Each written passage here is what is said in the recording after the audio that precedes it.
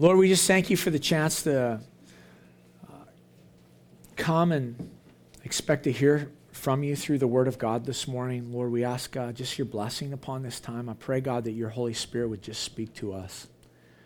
Lord, that you would find in us hearts that are open to you, to what you want to say. I pray, God, that you just bring clarity to our hearts in regards to your word this morning, and that your Spirit would just anoint this time, Lord. And so we just ask your blessing upon it in Jesus' name. Amen. Right on. So we're in Romans 8. I always think like Romans 8 to me seems like it's like one of the great chapters of the Bible, one of the great chapters of the New Testament. And as we've been cruising through this section of Romans chapter 6, 7, and 8, we're not going to get through all of chapter 8 this morning. We'll take a bit of a look at a section of it. We called this just Living for Jesus, the Life of Security. And where we left off and where we've been in this discussion is this. You see there's some different faces here this morning. And so let me just kind of bring you up to speed. We have been talking about, as we're working through Romans, salvation by grace through faith in Jesus Christ. And one of the things that we've really been seeing as we've been working through Romans is that salvation is a process. That so often we want to turn salvation into something that was an event, maybe a past event or still a future event for some of you. And it is. There's an event part to salvation, but salvation also is something that's very present in your life if you're following Jesus, and it's something also very futuristic. It's got a hope for the future. And so we've been saying this and beating this drum that I have been saved, I am being saved, and I am going to be saved. And so it's a process that we enter into with Jesus. And so Paul, as he's telling us about this life of righteousness through faith in Jesus Christ, he's brought out some points to us, and he told us about grace. And in chapter 6, he said this: now because of this, because you have freedom from sin, don't take that and turn it into a license to sin. Don't do that. You're free from sin. You're free from the power of sin. And that was the message in chapter 6. And then he got to chapter 7 and he flipped the argument and he turned it the other way. He said, now just because you're free from sin, you also need to know this, that you're free from the law. And so don't take grace in Jesus Christ and turn it into some legalistic system where you were first saved by grace and now you think by rules you're going to complete things. And so it's freedom from sin when you're in Jesus, and it's freedom from law when you're in Jesus. It's not license to sin, and it's not a right to legalism in the faith. And so we're learning to walk by grace. And Paul, as he's talking in this discussion about grace, he's very personal in chapter 7. It's like he shares this battle that's within him, that he's wrestling against this flesh, and he desires the things of the Spirit, and he's frustrated when the flesh wins out. And where we left off is in Romans chapter 7, verse 24. I love what Paul says about him. You can take a peek there. He says this in verse 24, "What a wretched man I am. Who will rescue me from this body of death?" He says this, how can I overcome? Or he says not this, how can I overcome? Not how can I have victory? And kind of where we left off is, as we were chatting in Romans chapter 7 was the question that Paul was asking. It's an important question because the reality is this: when you ask the wrong question, you get the wrong answer. And so Paul asks for us the right question, and he shows us what the right question is. And the right question for us as we're going in grace is never how. The right question is who. Not how can I overcome, but through whom can I overcome? And look at Romans chapter 7, verse 25, the last verse there, it says this: "But thanks be to God through Jesus Christ our Lord. So then I myself serve the law of God with my mind, but with my flesh I serve the law of sin." And so the right question always begins with who? Jesus, man. Always take me to Jesus. Always take yourself to Jesus. And so that's the victory here. That's the right question. The flesh, The carnal man says how, the spiritual man says who. And he goes to Jesus. Who will rescue us? Who will rescue me? And so with Christ's rescue in mind, with this question in mind, Paul now jumps into Romans chapter 8. As we read these things, it's like sometimes it kind of, what would be kind of nice? I mean, this would kill you guys, but it'd be kind of nice for me if I could just teach Romans 6, 7, and 8 all in one shot, keep you here for like 8 hours. No. But, one of the things that we stumble over sometimes is these chapter breaks in our Bible. Those weren't there. When Paul's writing this letter, he's not, okay, let's stop, turn the page, it's a new chapter. And so there's not a break in thought here. He's continuing on in this same discussion, freedom from sin, not license, freedom from the law, not legalism. Now he wants to take the conversation to this point. So what is life? It's about life in the Spirit and learning to walk with the Spirit of God. In Romans chapter 8. And Paul's going to tell us that there are 3 things that are characteristic. There they are. You're already up there. 3 things that are characteristic to life in the Spirit. The first one is this. There's freedom. In the Spirit of God, there is freedom. The second is this, is futility. Now, that's a weird word. You think, what? There's futility in the Spirit? The NIV says it in a great way. It says frustration. There's a certain frustration when you walk in the Spirit because you're longing for the coming of Jesus. You look at this world, Paul's going to tell us creation is groaning, that we are groaning, that the Spirit of God is groaning within us, that there is a frustration and there is a futility in this life when you walk in the Spirit. And then he's going to go on to tell us about a fearlessness as a characteristic of life in the Spirit. And so this morning, this is what we're going to do. We're only just going to hit a portion of this chapter, and we're going to look at freedom. First, the freedom in verses 1 to 17. And that's the first thing that Paul wants to tell us about in relation to life in the Spirit. And the first thing he wants us to know is this, is that freedom means something in regards to condemnation.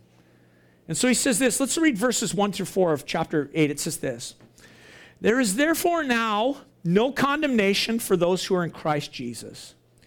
For the law of the Spirit of life has set you free in Christ Jesus from the law of sin and death. For God has done what the law, weakened by the flesh, could not do. By sending his own Son in the likeness of sinful flesh and for sin, he condemned sin in the flesh in order that the righteous requirement of the law might be fulfilled in us, who walk not according to the flesh, but according to the Spirit. Now again, let's just read verse 1 for a moment. He says this. There is therefore now no condemnation for those who are in Christ Jesus. So Paul says there's no condemnation. The law, if we think about the law, what does the law do? The law is that mirror. The law of God is that mirror upon which we look upon ourselves and we see our shortcomings and our failures and that we fall short of the glory of God. The law condemns, but in Christ, Paul is telling us this, right on this same theme, we have a new relationship with the law. Our relationship to the law has changed, and therefore, because you are in Christ and your relationship to the law has changed, you cannot be condemned. That's an awesome thing.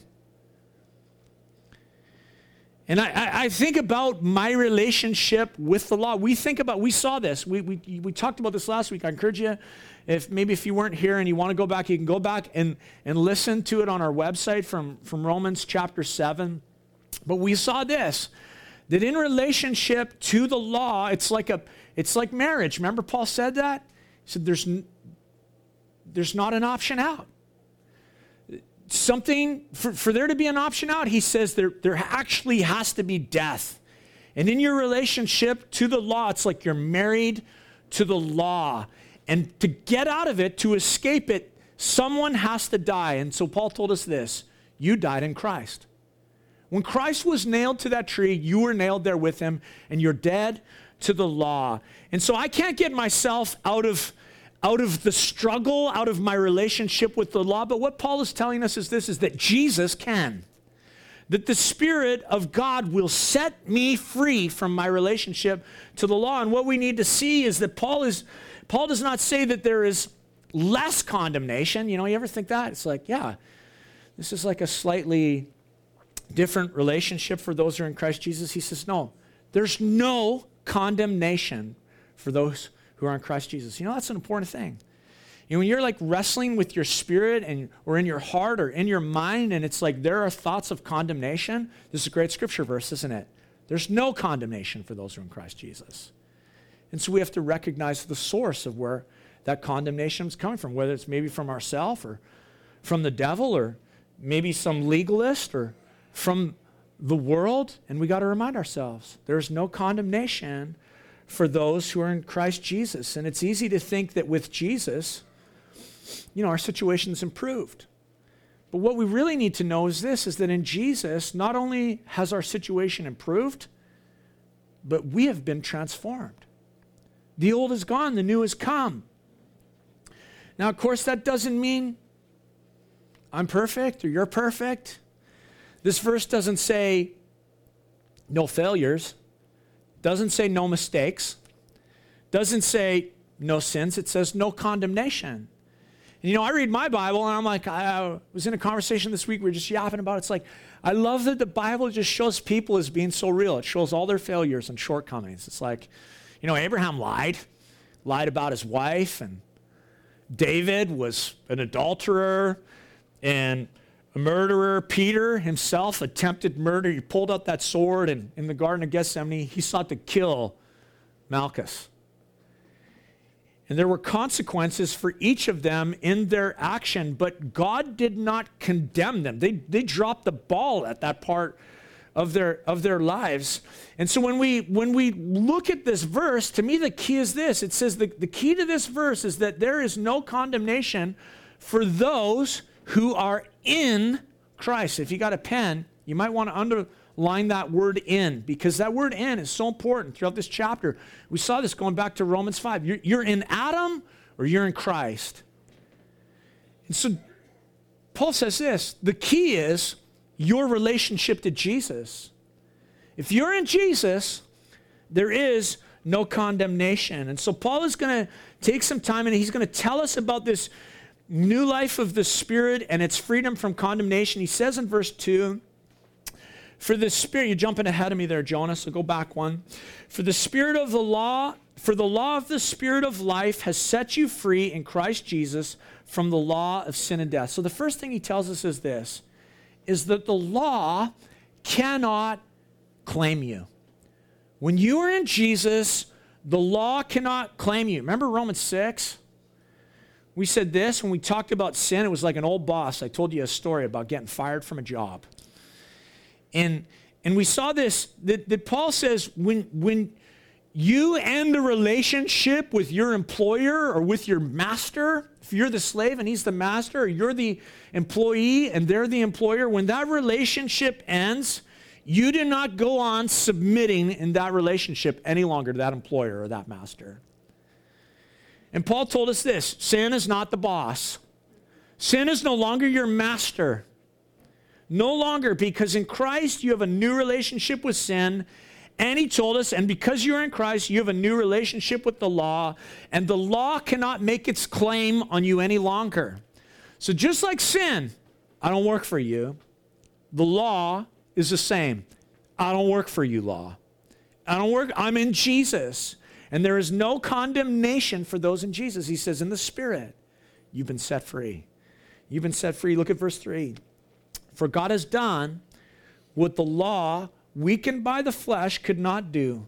By sending his own Son in the likeness of sinful flesh, and for sin, he condemned sin in the flesh. And so because you've been set free, and because the law cannot claim you as its master anymore, the second thing Paul tells us is this, the law cannot condemn you. This is his whole point here. There's no condemnation for those who are in Christ Jesus. Now, why can't the law condemn you? Because Jesus has already suffered condemnation on your behalf on the cross. The law can't save you.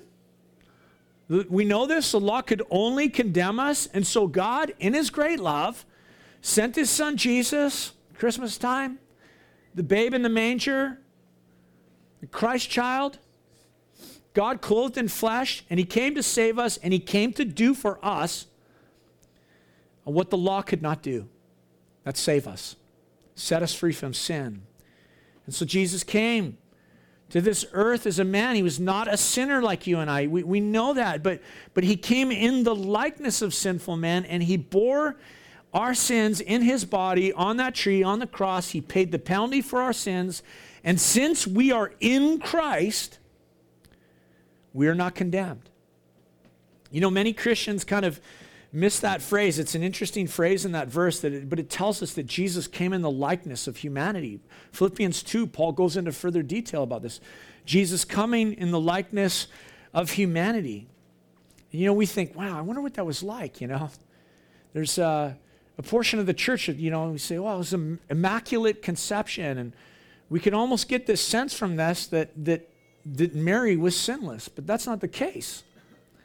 Mary had human flesh. She was in Adam, like you and I are in Adam.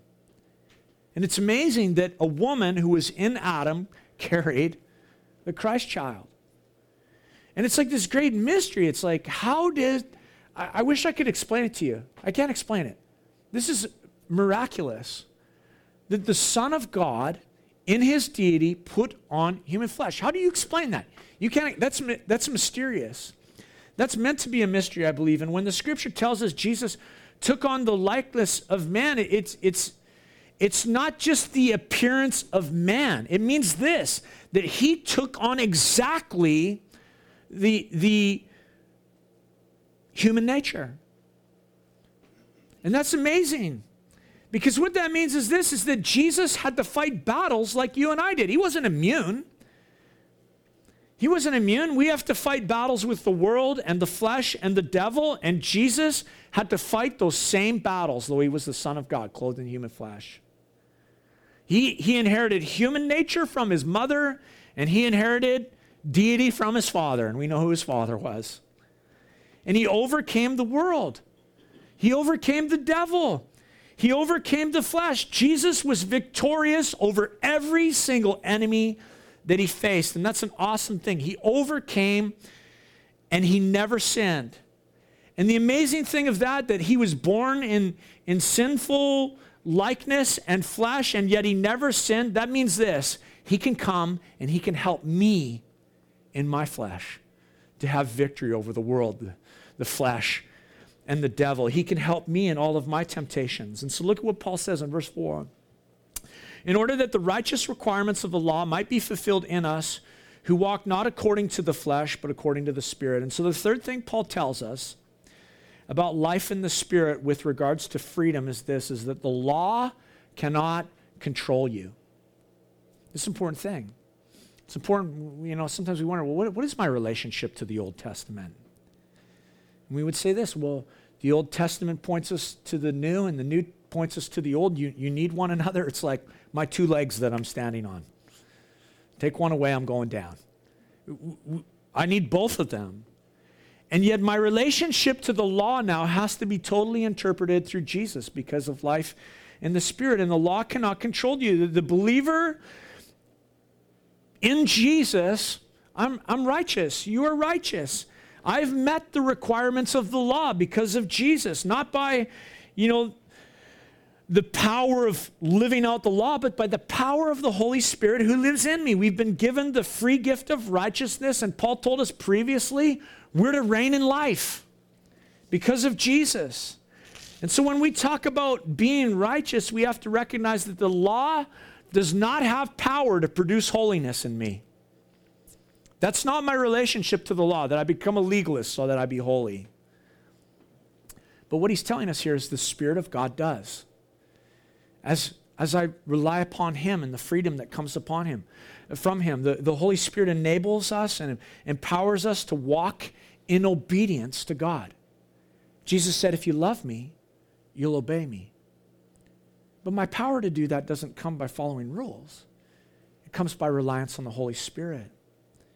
And the righteousness that God demands from us is met, and it is fulfilled in Jesus through the power of the Holy Spirit. He's saying in the Holy Spirit we have life. In him we have freedom. And so the amazing thing is this, is that in Christ, We have a choice.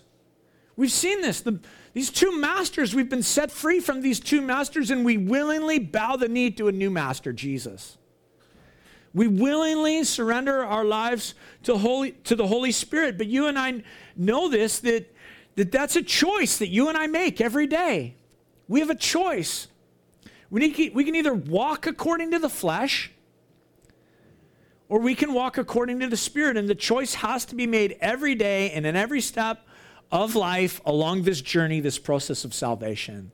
And we're learning, I'm choosing the Spirit, Lord. Man, I blew it. Shoot. Lord, I come back to you in Jesus, and I choose the Spirit. I choose to walk in the Spirit. And every decision we make is either on one of two levels. It's according to the flesh, or it's according to the Spirit. And what Paul is telling us is we have freedom. We can choose to make decisions according to the Spirit. You know, when you think about it, those who don't know Jesus, non-Christians, they don't have that choice. They do not have that freedom. I told you this before. Outside of the family of God and those who know Jesus, people actually don't know what freedom is because they're not free. They don't have the Holy Spirit. They have to choose everything according to their flesh. They have to choose according to this world and according to the desires of their body, and they make their decisions that match their spirit. They belong to the world. But what Paul's telling us is this, is that we belong to Jesus, and we have a choice. We can say, I'm going to choose this fleshly thing, or I'm going to choose to walk in the Spirit. And so as Paul tells us this, he begins to just contrast between those who know Jesus and those who don't know Jesus, the saved and the unsaved, the fleshly mind and the mind of the Spirit. And he describes the futility of trying to please God in your flesh versus those who just live by the Spirit.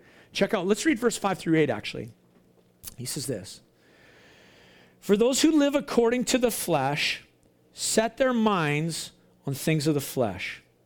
But those who live according to the Spirit set their minds on things of the Spirit.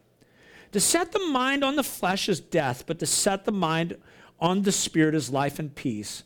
For the mind that is set on the flesh is hostile to God, for it does not submit to God's law. Indeed, it cannot.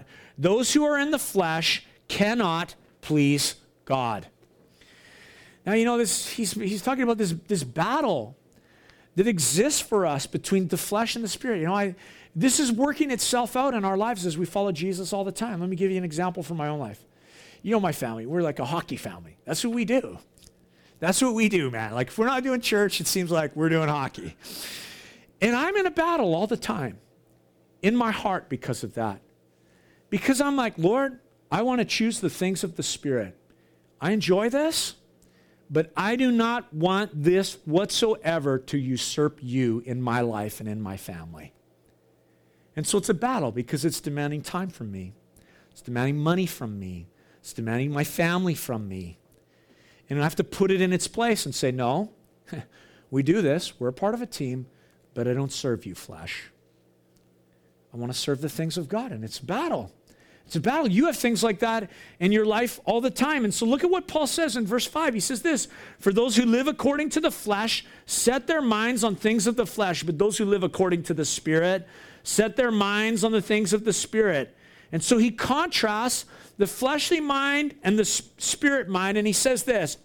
You're there, perfect. The fleshly mind is in the natural, and the spiritual mind is in the Spirit. Simple observation, right? That those who live according to the sinful nature do not have the Holy Spirit. They live in the natural, for the natural. Their mind is focused on the natural and the desires of their flesh. He's saying this, the fleshly mind is a servant of its own body or its own desires. But those who are in Jesus, those who are in Christ, the saved, they have the Holy Spirit, they have the mind of Christ, and they are called to live a life that is beyond that of the flesh, a life that is beyond that of the natural. Our minds, as followers of Jesus, the spiritual mind is to be fixed on the things of the Spirit. That's why we battle. Because it's like, wow, this thing's pulling at me. This thing's pulling at me. And this thing's pulling at me. And yet, Jesus, I want your mind. I don't want to live in the natural. I want to live supernaturally as I depend on the Holy Spirit. Look what else Paul says about the mind of sinful man in verse 6. It's the next point. He says, for to set the mind on the flesh is death, but to set the mind on the Spirit is life and peace. So Paul says the fleshly mind is death, and the mind of the Spirit is life and peace. Now those who don't know Jesus experience physical life, but the Scripture tells us this, that they are spiritually dead. On the inside, their spirit is dead. Their inner man is dead, and therefore they're unable to respond to the Holy Spirit. Certainly many people who don't know Jesus, there are many people who don't know Jesus. They live moral lives. They live religious lives.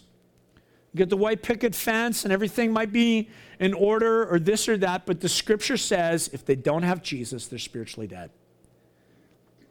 And they need to come to Jesus to be born again and to enter this life of being controlled by the Spirit. Remember Jesus? He said this. He said, I've come that you might have life and have it to the full. And Paul tells us, those who don't have the Spirit, they're dead. They don't really know what life is. I remember a few years back, I was having this conversation with a fella, and it was just one of those great opportunities where it was like, man, we got down to the nitty gritty, and we were talking faith and life. And I told him, I just said, like, straight up. So, sometimes you just get those ones that's just like so straight up. And other times it's just a battle. But it was like, this was one of those straight up Holy Spirit moments. I said to him, I have peace in my heart. I literally have a feeling of peace in my heart and a peace that rests over my mind. And I've just discovered that as I follow Jesus, it's like my time with Jesus, I'm totally dependent upon it.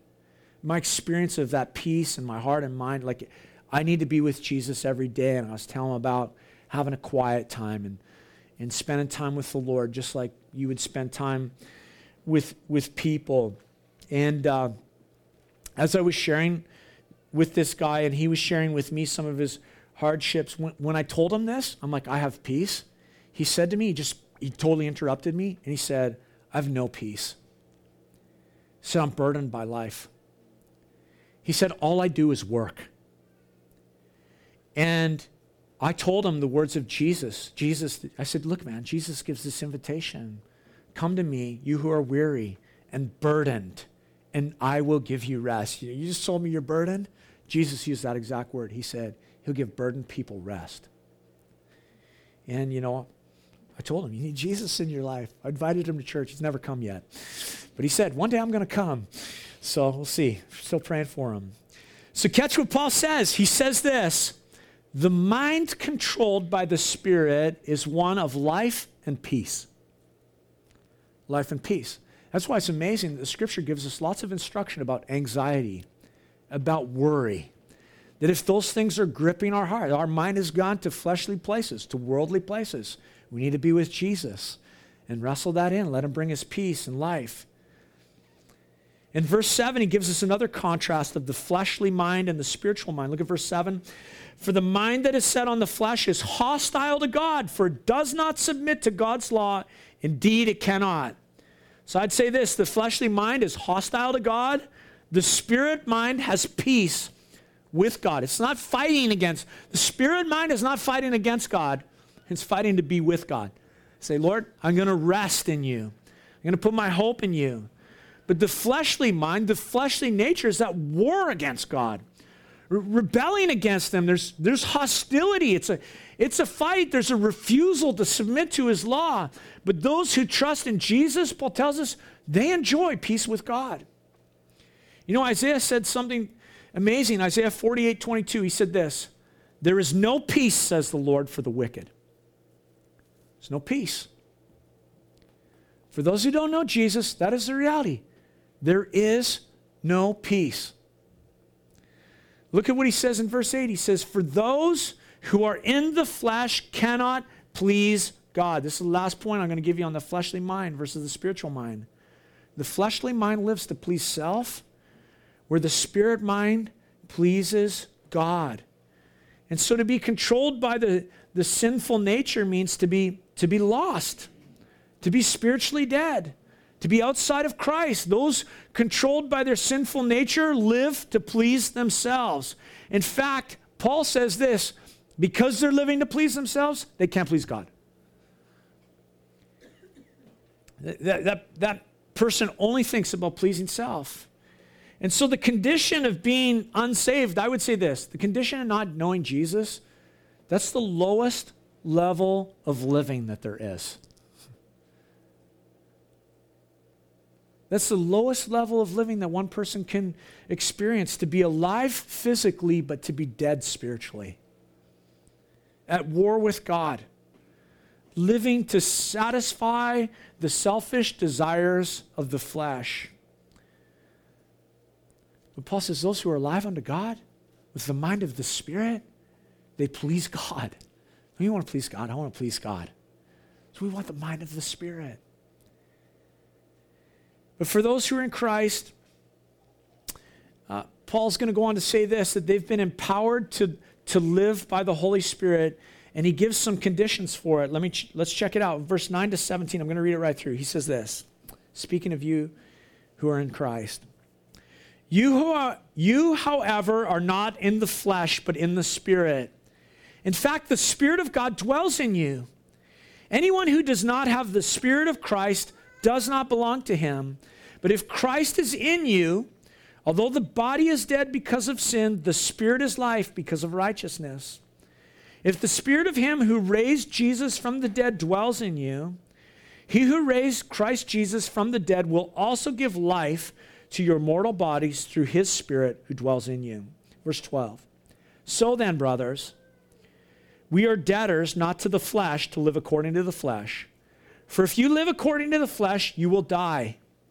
But if you live by the Spirit, you put to death the deeds of the body, you will live. For all who are led by the Spirit of God are sons of God. For you did not receive the spirit of slavery to fall back into fear, but you have received the spirit of adoption as sons, by whom we cry, Abba, Father. The Spirit himself bears witness with our spirit that we are children of God, and if children, then heirs, heirs of God and fellow heirs with Christ, provided we suffer with him in order that we may also be glorified with him. Paul gives us some conditions to this life in the Spirit. That's what I would call this section. And he actually uses the word if 6 times. If you got a pen, as you cruise through there, you might want to circle it. Because the Bible often gives us conditions. It's like, you know, in some areas, he doesn't do it here, but sometimes we call it the if-then clause in Scripture. God says, if you do this, then I will do this.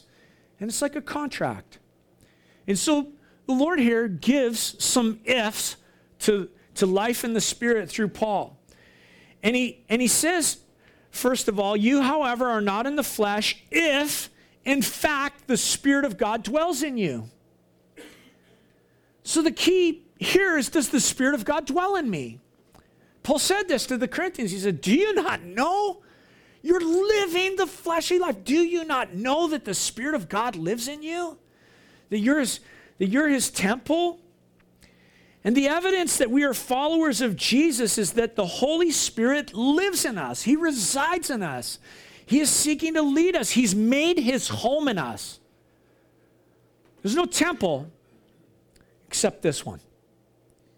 He's made his home here, to dwell here.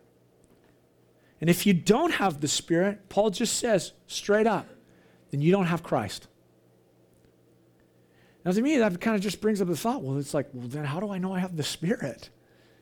Do I have the Spirit?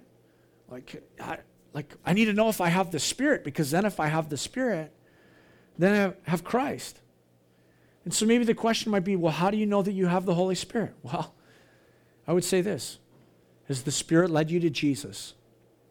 The Spirit is always leading people to Jesus. That is his job.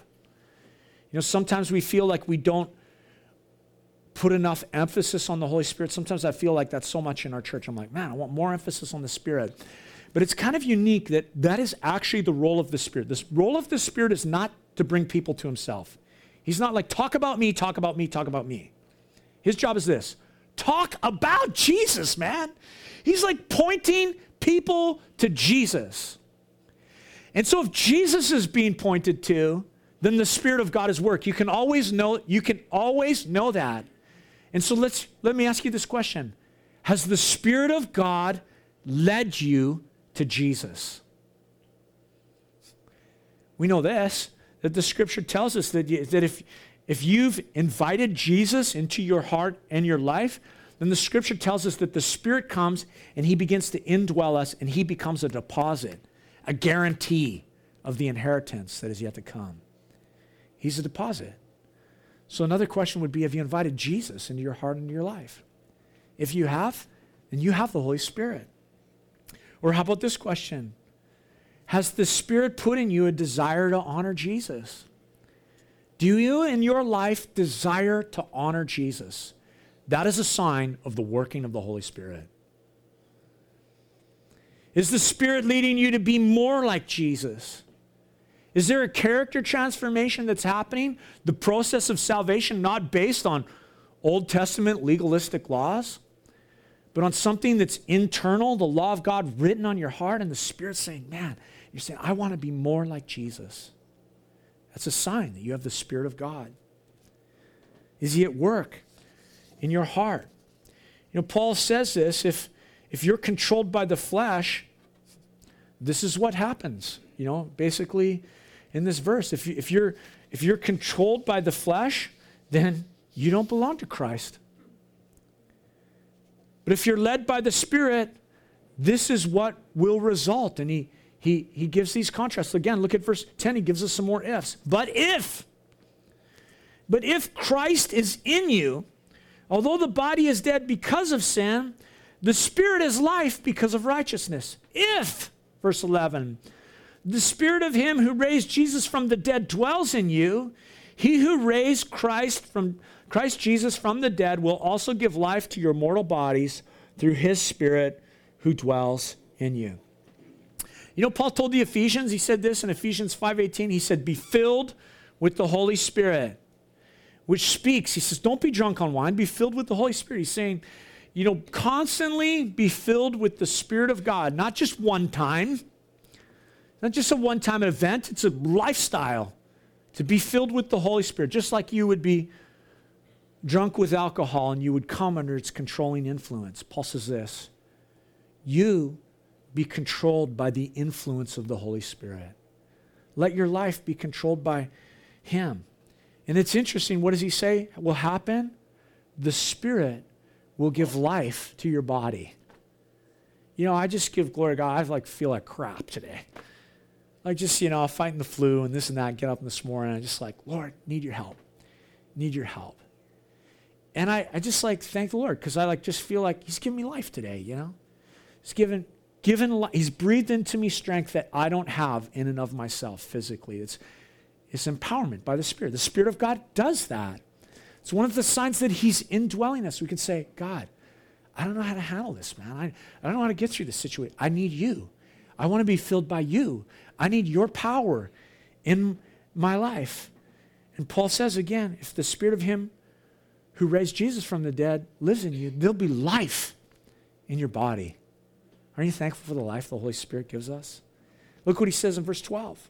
So then, brothers, we are debtors, not to the flesh, to live according to the flesh. So, you know, as I think about that verse, this is my thought in regards to that verse. It's not enough for you to have the Holy Spirit. The Holy Spirit has to have you. The Holy Spirit has to have you. And that's what we're seeking to have. I don't want to just have him and live according to the flesh. I want him to have me and live according to the Spirit. Verse 13, he gives us another if. For if you live according to the flesh, you will die. But if by the Spirit you put to death the deeds of the body, you will live. You know, one of the great things about Romans and this journey we've been on is that one of the things that's just spoken to me is this, is that the putting to death the deeds of the body is not something that I can do in and of my strength. Legalism, this and that. I'm dependent upon the Spirit of God to bring about that work, to change me, to transform me, to bring forth the fruit of holiness. We've seen that over different weeks. And so Paul says this, put to death the deeds of the body. So the question is this, well, how do I do that? How do I put to death the deeds of the body? I want to give you a story from 1 Samuel, one of those stories. The Old Testament soul just gives us all the examples that we ever need from Scripture. There's that great story. The story where the Saul hasn't yet come to power, and the Israelites go into battle with the Philistines, and they get hammered, they get pounded, and so they decide, we're going to go meet these guys again, and this time we're going to bring the Ark of the Covenant. The problem was we didn't have this thing that is the physical presence of God with us. We went into battle without the presence of God. And so we lost. And so they say, let's take the ark into battle. And so they take the ark into battle. But the thing is that they were treating this ark kind of superstitiously, like religious people. And they didn't really recognize their true relationship with this thing. To them, it was just a religious object. And so they brought it into battle superstitiously, and they said, we're going to win the battle because we brought the ark with us. And what happened? Well, 1 Samuel tells us they get pounded again in battle. But this time, worse than all, the Philistines capture the ark. They capture the symbolic instrument or piece of furniture that represented the presence of God. And the Philistines take that into the area of modern Gaza. And now the Israelites have lost this thing that represents God with them, and the Philistines have it. And so 1 Samuel tells us this, that they took the ark. The Philistines took the ark, and they served a god by the name of Dagon. And they had these different, temples to Dagon, and Dagon was this weird creature. Dagon was a god who was half fish and half man. I prefer a man who's a god who's, man god. They preferred a godfish. And they worshiped him. And so they set up the ark in front of this statue of Dagon. And then they went to bed that night. And the scripture tells us when they got up in the morning and they came to their temple, the statue of Dagon had fallen over in front of the ark of the Lord, and it was laying there. So they picked Dagon up. They stood him back up. And the next morning, when they came back in, and Dagon was laying again, a second time, before the ark of the Lord, and his hands were broken off. I can't remember. Was his head broken off too? Maybe somebody can remember. His hands were definitely broken off. And so what they did was, rather than cluing in to what was going on, that Dagon was falling in the presence of God, they stood Dagon back up and they said, we got to get this ark out of here before he destroys our God. This God of the Jews destroys our God. And they removed the ark of the Lord from the temple. I think that's a great picture about spiritual battle for us, putting to death the misdeeds of the body. The way to gain victory with whatever you are struggling with, it's not to make the attempt to take Dagon by yourself. What you do is this. No, you bring the ark into Dagon's presence, and before the presence of God, Dagon falls down. His hands get broken off. His ability to act or do anything. And the ark of God, the ark was the throne of God. It represented the presence of God amongst the people. And I would say this, bring the presence of God towards your Dagon. Whatever your Dagon is, bring in the presence of God. Allow the Spirit of God to fill your heart. And when you do, man, that stuff, it will lose its power. It will lose its control over you. You will lose your interest in that stuff that dominated you and controlled you. Not because you took on Dagon by yourself, but because you brought in the presence of God.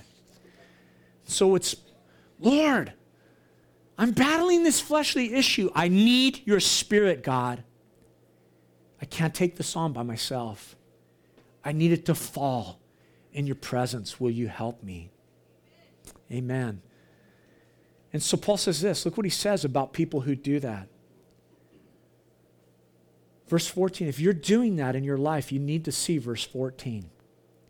He says this, for all who are led by the Spirit of God are sons of God. This is an identifying factor in your life. If you wonder, where am I at with Jesus?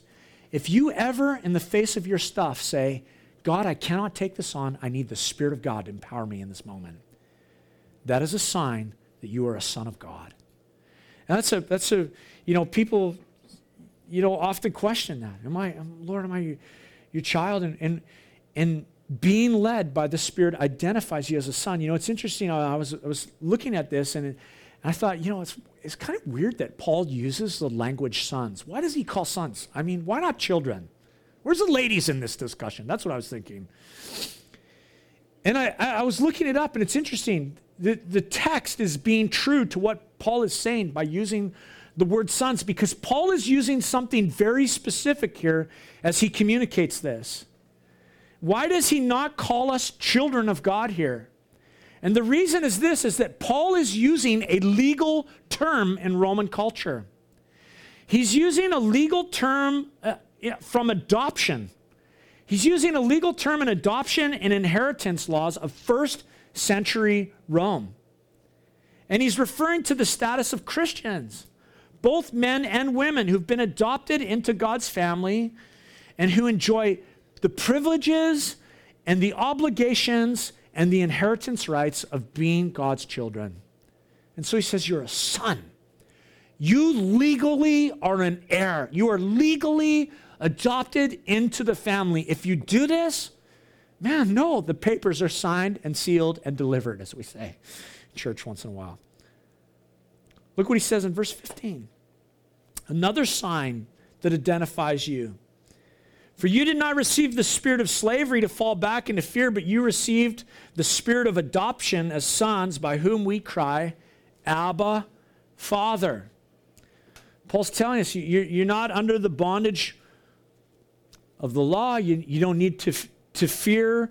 Rather, you call out on God like a child calls on his father. You ever catch yourself calling the Lord Dad, Daddy, Father, Abba? Abba, help me. Daddy, I need you. If that ever comes out of your mouth, ever, that's a sign that you are a son, that you are legally in the family. That does not come natural to call. It does not come natural to call God Daddy, does it? To call him Father. He's our Father. He's our dad. And if we walk by the Spirit and we were led by the Spirit, we will instinctively call him Father, Abba, Dad, Daddy. And we'll have that kind of relationship where we'll recognize that he's the parent and I'm the child and I'm counting on you. Rescue me in this. That's the life of the Spirit. Verse 16. See that clock back there. All right. Verse 16. We're going to wrap up real quick here. The Spirit himself bears witness with our spirit that we are children of God. And if children, then heirs. Heirs of God and fellow heirs with Christ, provided we suffer with him in order that we may also be glorified with him. And so the evidence that we are children of God is that the Holy Spirit testifies. Here's the third thing he tells us. The Holy Spirit testifies with our own spirit. He bears witness. And so we know our status. Here are these things. We're led by the Spirit of God. We call God Father, and our spirit bears witness within us. You need to have that bearing of witness within your own spirit. So if you're unsure about that, I'd say, Lord, you ask the Lord, Lord, I need you. I need the Holy Spirit to bear witness to my spirit. Would you please identify me as a son? Show me, Lord, that I'm your heir. And so we know our status as God's children because it's the Holy Spirit who makes these things clear. That's why Paul says, there's no condemnation. There's no condemnation for you. You're not subject to sin and you're not subject to the law. You're a son of the King of Kings. You're his child. And so, I love that because I think, for a long time in my Christian life, I wondered, I just grew up in that kind of culture where it was like, if the pastor gave a little altar call, anybody want to, accept Jesus? You backslid and this and that. I'm like, I got saved hundreds of times, man. I'm one of those guys. And, we read this and it just tells us that the Holy Spirit makes it clear. You know what the problem was? Nobody ever walked me through Romans chapter 8. God's children, Paul says, they know who they are. And there are benefits to being a child of God. We have the privilege of relating to God as our Father, just as Jesus did. We have the Holy Spirit. And it means that as His children, and because God is our Father, Paul says this, we're heirs. We're co-heirs with Christ. There's an inheritance that is coming to us. There is something future yet about our salvation as we work out the process today. And part of our inheritance is this, though. Don't totally love this, but he says this. Part of our inheritance is this, is that we will share in Jesus' sufferings and we will share in His glory. Now, I like the glory part, not so much the suffering part. But we know this, certainly just because we're Christians doesn't mean that we're immune from suffering, does it? But it's a weird thought to me that it's weird to consider that sufferings, look at what he says here, sufferings are part of your inheritance. We're going to find this as we go on throughout Romans chapter 8. We're going to find that all these things are working for us. That's the last thing Paul's going to tell us as we get on. We're going to find out that suffering is not working against us. Suffering is working for us. But sharing in suffering means this. I also get to share in His glory. You'll get to share in the glory of Jesus. And so knowing that we will share in His glory sets us up for where He's going to go next time when we cruise through here. And so, when we can just consider some of these things, I guess I would say this, the life of security in Jesus is a life of freedom. Know who your master is. Know who you're a son of. Know the Spirit of God comes and dwells in you. And when you consider the application of this passage, the application is this. It comes down to a choice for you as you walk in Jesus. There's a choice. Will I walk in the things of the flesh, or will I walk in the Spirit? And as we're growing, the progression should be this: growth in walking in the things of the Spirit. Amen. Let's pray. I'm going to invite the worship team to come. Would you guys stand with me? And as these guys are coming,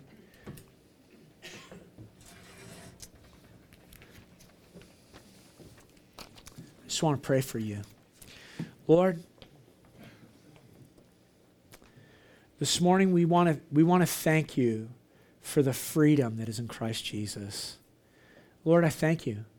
Lord, I just pray, God, for all of us here this morning, that, God, we would grow in what it means to be free, Lord, that you would just continue to reveal to us how we're free from the law and free from sin, and we have the freedom to partner with the Holy Spirit. God, that's what I desire for my life. I know that's what these people desire.